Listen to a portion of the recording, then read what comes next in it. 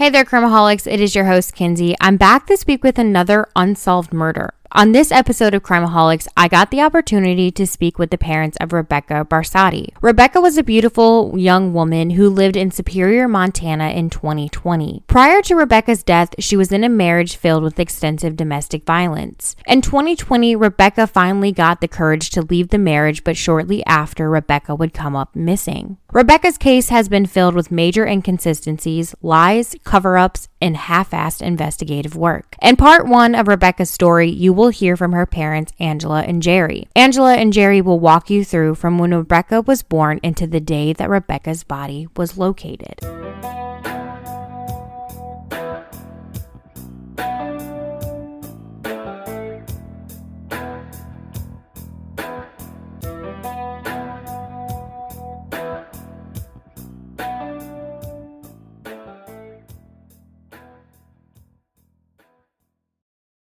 My name is Angela Mastrovito, and I'm here with my husband, Jerry Mastrovito. And this is Rebecca's story. Rebecca was born on December 28th, 1987, in the town of Partlow, Virginia, which is right outside of Fredericksburg.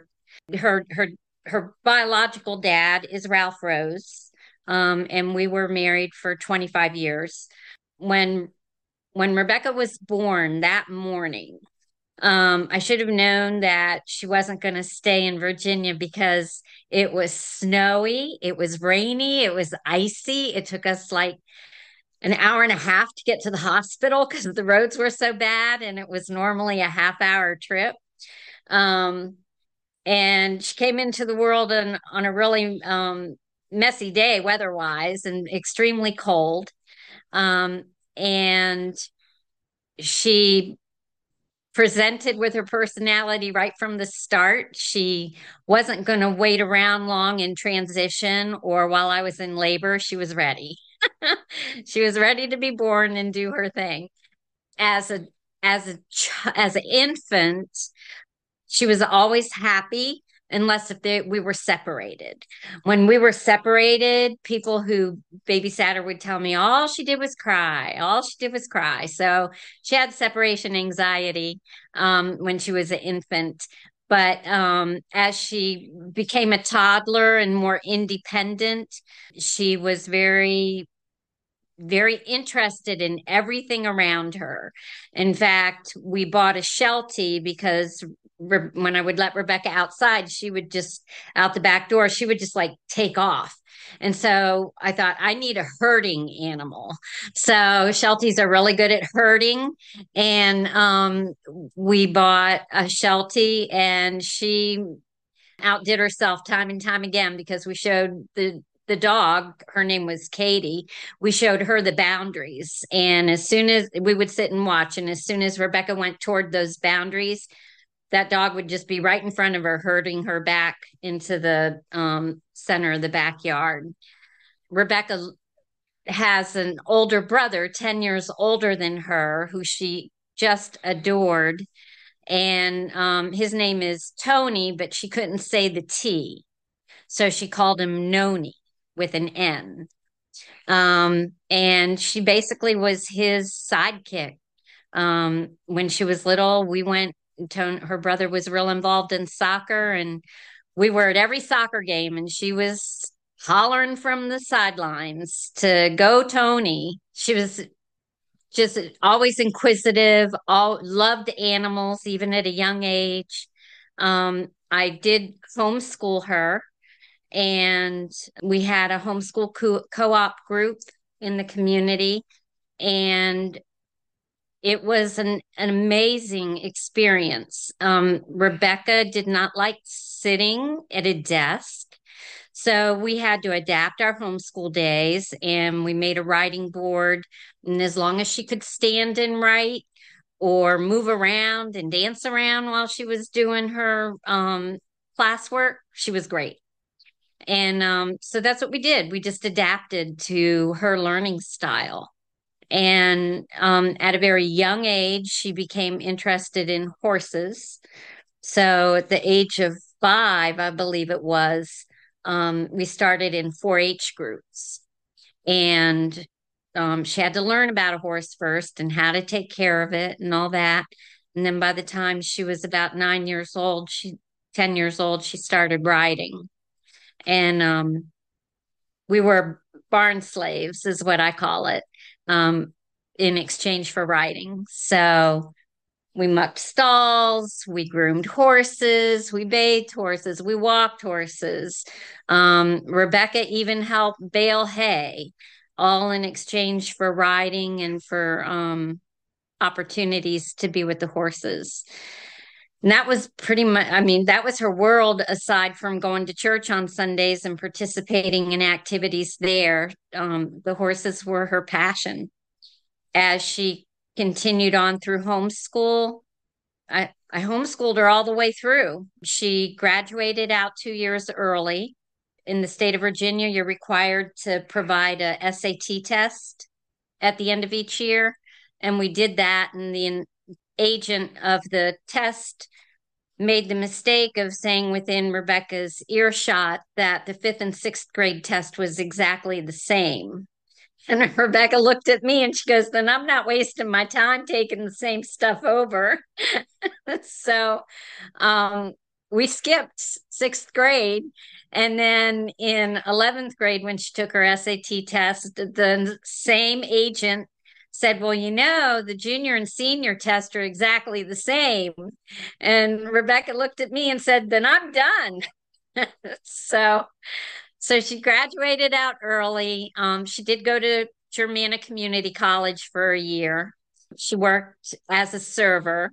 Rebecca always, I mean, she loved working outside. She loved being on her feet.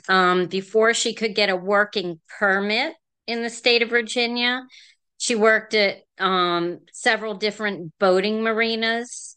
Her godfather worked at the boating marinas, so she would work there in the summer times and fall and spring. And he said she was a hard worker, that she did better than any of the guys there. And so she did that. And then when she got a working permit, she started serving tables. So she worked at Cheeseburger in Paradise for several years. And she loved life. She went on some missions trips out of state and thoroughly enjoyed those, and always was adventurous as far as wanting to go camping or hiking or anything like that. And she has a very vivacious personality, very giving. She's very intelligent. She can ask questions and think about, just because you tell her the water's blue, she wants to figure out why the water's blue. She's not going to take your word for it. She's she's full of life, full of light, full of love, loved animals and people. When she was 18, her grandfather passed away, and I didn't. I knew it really hit her hard, but I didn't realize how hard. And a couple months later, she came home and she said, I'm not guaranteed tomorrow. I'm not staying in Partlow my whole life. And I asked her, I said, so where are you going? And she said, I'm going out west. And she had gone on a missions trip to Colorado. So I thought that was her destination. But growing up in Virginia, she had participated in a homeschool snowboarding event every year. And she had her heart set on going to Sandpoint, Idaho, and becoming a snowboard instructor. So at 18, you think you can do that. And, I looked at her and I said, don't you think that man-made snow and natural snow are a little bit different? But she was determined. So after 3 months of planning and preparation, she and a friend drove across country, and they camped the whole way. They played frisbee disc golf at all the frisbee disc golf parks, and they got to Sandpoint, but they got to Sandpoint 2 months too early. It was closed up because there wasn't any snow yet. And so they backtracked to Missoula, and she lived in Missoula ever since. She loved it. Just loved the outdoors, the river, the mountains. She loved the winters. So she enjoyed that. Um, at at one point, so she moved out there in 2007. Um, my son and myself went out to visit her in 2008. And then Jerry and I went out in 2013 to visit in Missoula. And then we went back out in 2019. And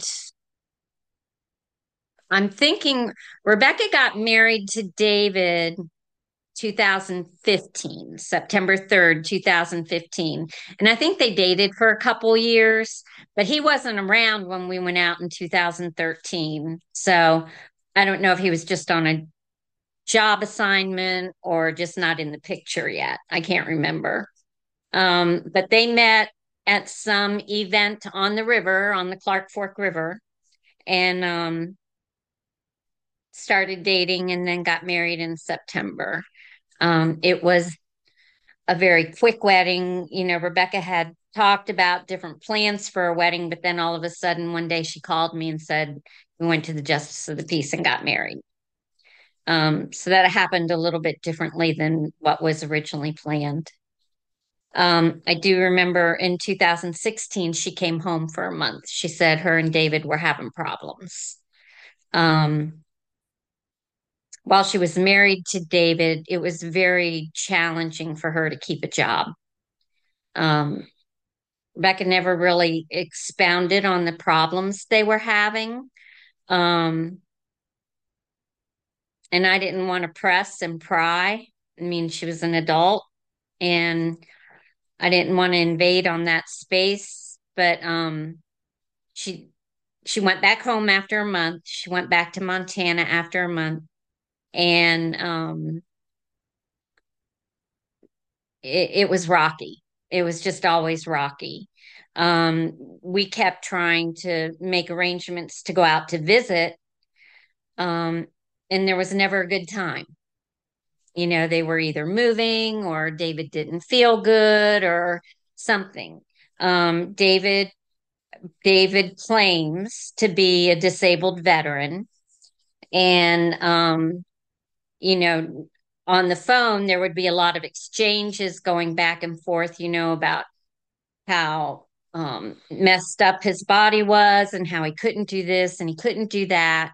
He was never really in the military. He got discharged from boot camp 4 months and 11 days. We didn't know that until we went out to Montana in 2021. Something about a Purple Heart. And I'd say, well, where's David's Purple Heart? Oh, he didn't pay a storage fee and he lost it. And I'm like, you know, Purple Hearts aren't given out like Tootsie Rolls. You know, they're cherished. You know, you hold those close to your chest. So there were always things that just didn't make sense.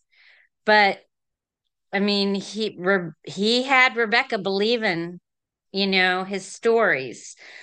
What was supposed to be a happy, healthy marriage for Rebecca turns into isolation, control, and manipulation at the hands of her husband, David. As mentioned prior by Angela, Rebecca was always a hard worker and gave it her all when it came to her job. But not long after her and David wed, Rebecca begins to struggle to hold down a job because of David's controlling and isolating behavior. But she would try time and time again to get a job, and it would only last, you know, maybe a couple months.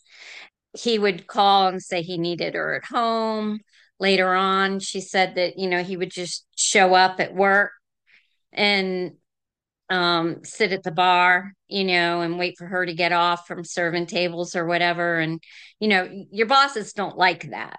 So that caused problems. At one point, she tried cleaning houses because she thought, well, I can make my own schedule and it won't interfere.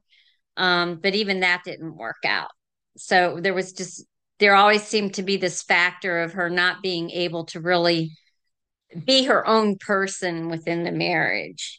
But later on in 2019, Somehow, some way, David got approved for caregiver support at home.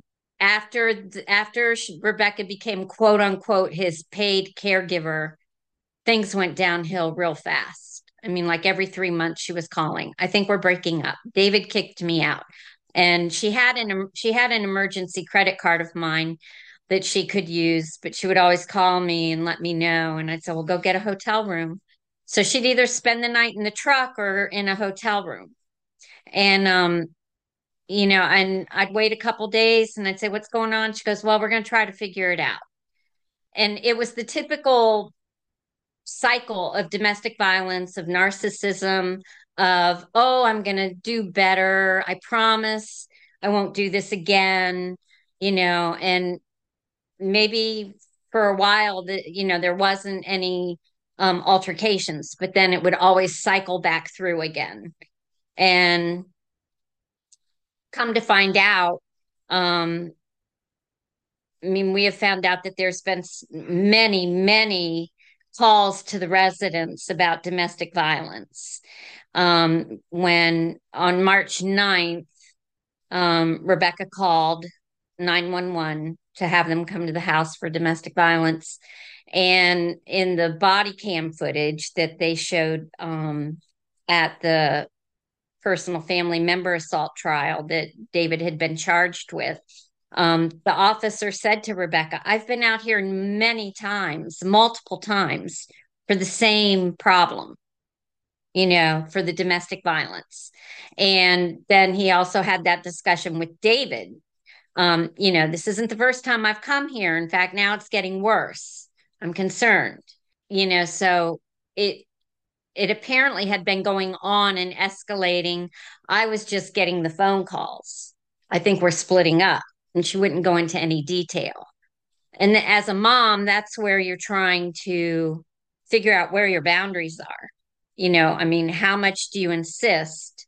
After experiencing physical, mental, and emotional abuse for an extensive period of time, Rebecca finally gains the courage to leave David and restart her entire life.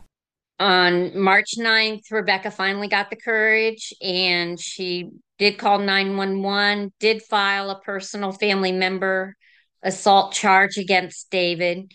He was removed from the property. He was supposed to be in jail for 3 days. I think he bail bonded his way out, and didn't spend all 3 days, but he did stay in a hotel until Rebecca found some place to live.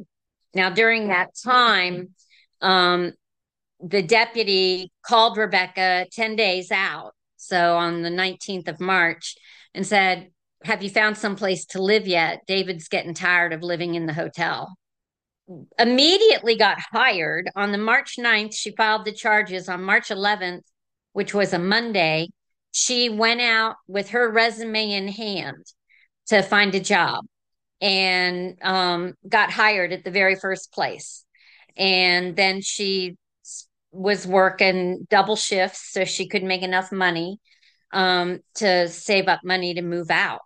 Or 10 days into your quote unquote freedom and your new life, and you've got a deputy calling you and saying, have you found some place yet? I mean, it's not like she had, a security deposit already saved up or already had a place to rent. She had to do all that. And so she finally found some place. And in April, she moved into a trailer.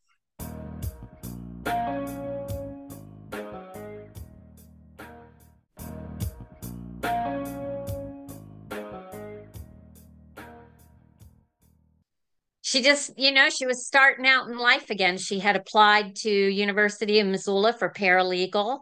So she had plans to um, restart her education. Once Rebecca had found herself a new home, she had made arrangements with her husband David to retrieve the rest of her belongings. The arrangements that they had made stated that Rebecca would meet David's caregiver at a public place called the Town Pump in Superior, Montana. To this day, it has never been made clear whether Rebecca ever made it to the Town Pump. David states that Rebecca did come to the Town Pump, however, she was supposed to send a text to his caregiver letting him know when she had arrived, but according to phone records, there was never a text sent or received. On the day that Rebecca was due to meet David's caregiver, she was also planning on going to a place called the Big Eddy. The Big Eddy is just over a mile from where they were supposed to meet. According to a selfie Rebecca had taken with her dog, Rebecca had went to the Big Eddy River 2 hours prior to when she was due to arrive at the Town Pump, which David states Rebecca did meet at the Town Pump for her belongings.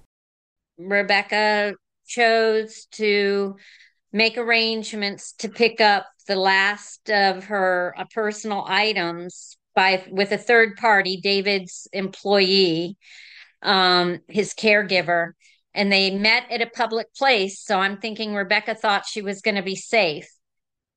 They met at Town Pump in Superior on July 20th. Now, supposedly they met on July 20th because Rebecca was supposed to text Bevan, who was David's caregiver, when she got to Town Pump. There's no text message on the 20th from Rebecca to Bevan. I mean, David was aware of the meeting, and Rebecca was supposed to go to the Big Eddy, which is a body of water about 1.5 miles from Town Pump in Superior.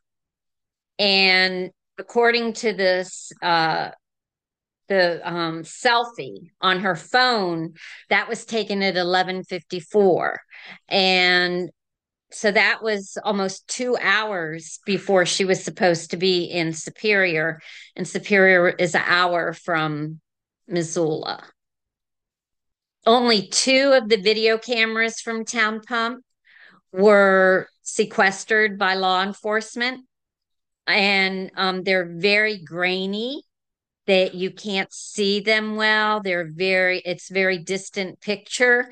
And Monty Turner from Superior knows Rebecca, and he saw the photograph, and he has said publicly, I can't identify her in that photograph. I can't tell you it's definitely Rebecca. That causes some concern. On the evening of July 20th, 2020, Rebecca's mom receives a strange text from her daughter's estranged husband. He informs her mom that the police are out there in Montana looking for Rebecca because she is currently missing. He tells her that he doesn't know exactly why she is missing or who reported her missing, but according to him, he's tired of dealing with this. And he said that the police were there looking for her. Then he went on this huge diatribe how she had a boyfriend who knew she was coming out to Superior and she wasn't returning the boyfriend's call. So he's sure that's what it was.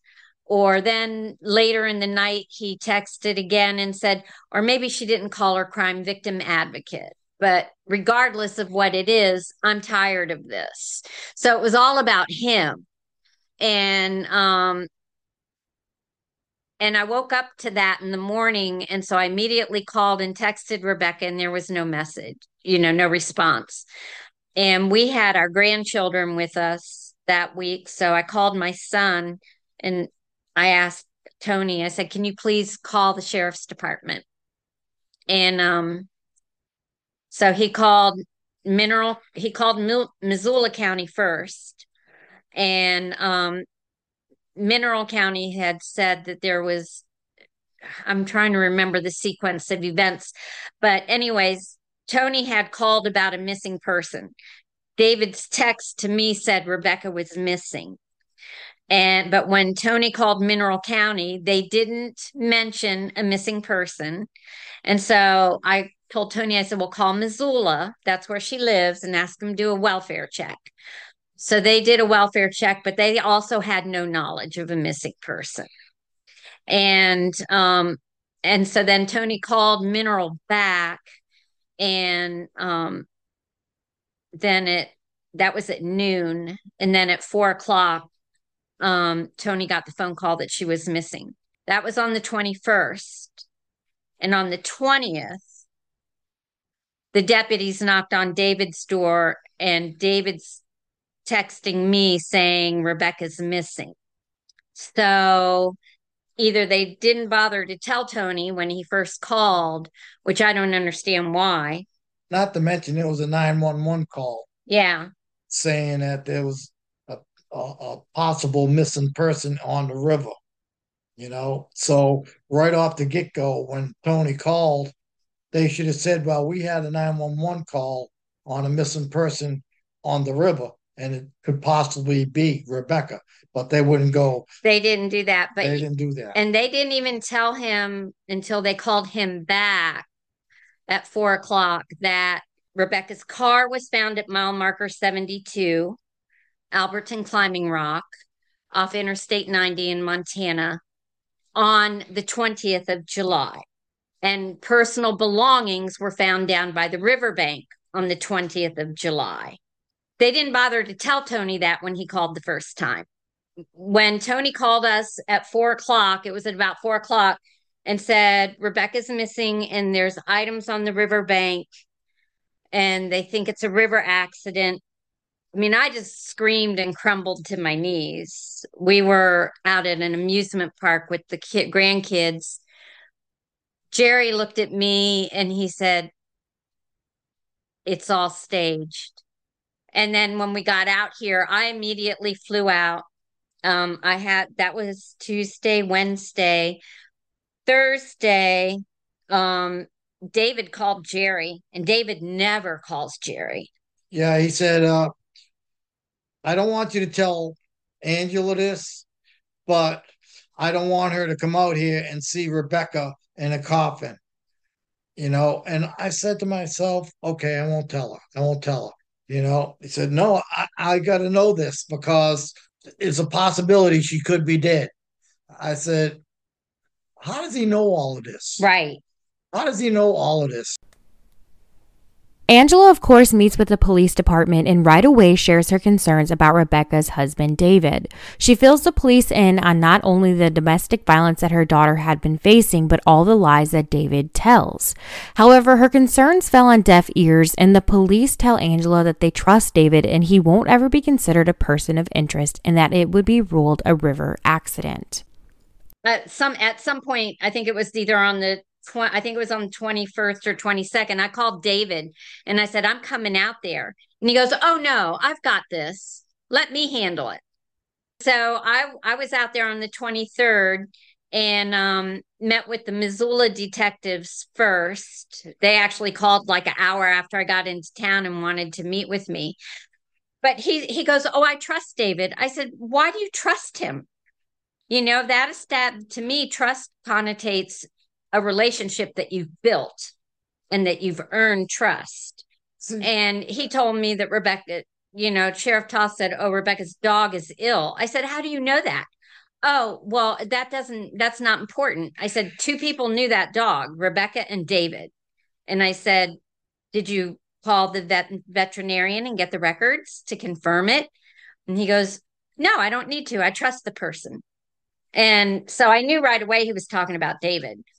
And I went to the vets and I got all the records and they all said happy, healthy dog, But one of the things that upsets us the most about all of this is they immediately called it a river accident. They immediately decided that despite an active personal family member assault charge in place and waiting for a court date, that David was not a person of interest and never would be. Now, mind you, he was put in jail in March. Then they set up a court date for August. So she turns up missing in July. Yeah, and then the court date got moved to September. Yeah. September, yeah. So, and on Rebecca's affidavit of probable cause, it said that David threatened to blow both her hands off so she couldn't call 911 again. But then from the video footage that was shown in the PFMA trial, when the deputy asked David to empty his pockets, David had a pair of handcuffs in his pockets. And I'm like, I guess that's how you secure both hands, so you can blow them both off as you put handcuffs on the deputy person. even made a comment, said, man, I don't even have handcuffs this good. This is quality stuff. Yeah. You know? So he was never considered a person of interest. Sheriff Toth said he was never considered a person of interest and never would be. When Rebecca went missing, the authorities confiscated her laptop, but they didn't confiscate David's laptop. They didn't confiscate David's phone to see what he'd been doing, but they did confiscate Rebecca's laptop, which all these months later they've never opened and accessed. And from the very beginning, I've been asking for the laptop back, or for a copy of the hard drive. And here we are 19, 20 months later, and we're still in court trying to find out where the laptop is, who has it, and trying to access a copy of it 20 months later. Last year, when we were out there in Montana, we got a phone call from Sheriff Todd. What kind of a laptop did Rebecca have?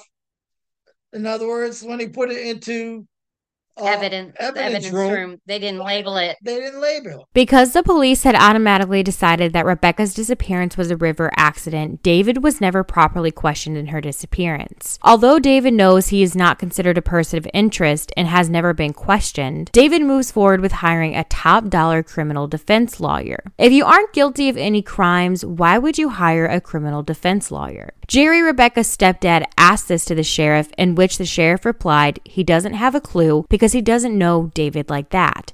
But then just seconds later asks Jerry a question that he only would have known to ask if he personally knew David. We had a person come forward under oath, give testimony to what David told them, that he was at the river and saw Rebecca go in the river. And it's under oath. It's a testimony given under oath. And at the time, it was Deputy Ryan Funk. He interviewed Ivy, and he said, there's nothing here. They knocked on the door on the night of the 20th, and David said that he had been home all day. Back in the beginning, when we met with Sheriff Toth, I said, Sheriff Toth, I said, how does a person that is going through a divorce, why does he hire a high dollar criminal lawyer? Which he had. He said, I don't know. I said, where does he get that kind of money? He says, David, mistake number one. Okay. Because all along at this meeting, he said he doesn't know David. He doesn't know David. That's what he was telling us. And so then, as we're getting ready to leave, I had my dog with me. And, oh, is that one of the dogs that David trained? I looked at him and I said, well, yeah. I should have said, well, you know what? You know a whole lot about David for a person that doesn't like him or know him. Now that Rebecca's parents have come to realize that the police department is going to not be any help in finding their daughter, they take the search for her into their own hands. We go on, we get all of these people in the area to help us with the search. Well, actually, so my son flew in on the 30th, and he helped search the river on the 31st of July and the 1st of August. On the 28th, I believe it was, I'm pretty sure that's the day, I had called Mineral County and asked if they were going to have a do a search effort for Rebecca. And I was told they had other things to do. So we went to K-Pac Studio downtown and literally beat on the doors. Because now, mind you, we're just coming out of COVID. Businesses aren't really open and operating to the public. And literally, we're beating on KPAC's door, which is a news station in Missoula, until somebody answers. And we made a public plea for the community to come out and help us search.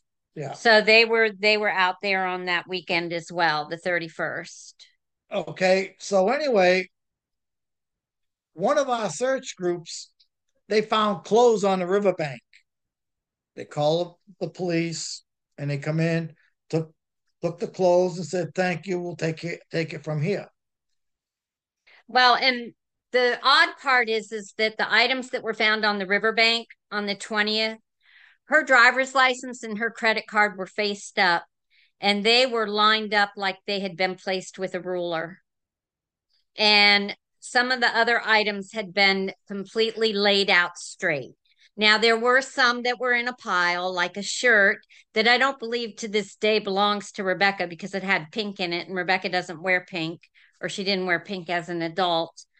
And then her hat and her glasses were like tossed, and they were trying to tell me that she took them off real quick to jump in the water to save the dog. And I said, "Oh, you don't think somebody could have slapped her in the head and they fell off?" "Oh, no, that didn't happen." Well, how do they know that didn't happen? They don't. How do they know that? They don't know that. So they treated this as a river accident from the very beginning. They did not consider it a homicide at all. And because they treated it as a river accident, it restricted and obstructed other investigative resources. So there was limited fingerprinting done. I think they tried to fingerprint her sunglasses, but mind you, they had a dog remote there. They had a leash there. They had her flip-flops there. They had that shirt there. They could have gotten DNA from the shirt. They had credit cards. They had credit cards. And they had a credit card and her driver's license. And who takes a credit card and driver's license to the riverbank? And lays it out on the beach. And so they had other items that they could have fingerprinted and they didn't. Yeah. And because they couldn't get fingerprints off the rims of the sunglasses or the earpieces of the sunglasses, they decided we're not going to try anymore. And then they didn't do any fingerprinting on the vehicle. Her vehicle was there. They didn't do any fingerprinting on that. And so it was everything, like every time we asked for a resource, it was, well, this is a river accident. So these other resources were obstructed. Because it was considered a river accident, nobody would call in the Department of Criminal Investigation. Nobody would call in the FBI, even though we asked. We asked for the FBI to come in. We asked for DCI to come in. Now, mind you, we're working with a sheriff's department that has one sheriff and typically 4 deputies, 6 on a good day if they can keep everybody employed. And so they don't have a detective, they don't have an investigator.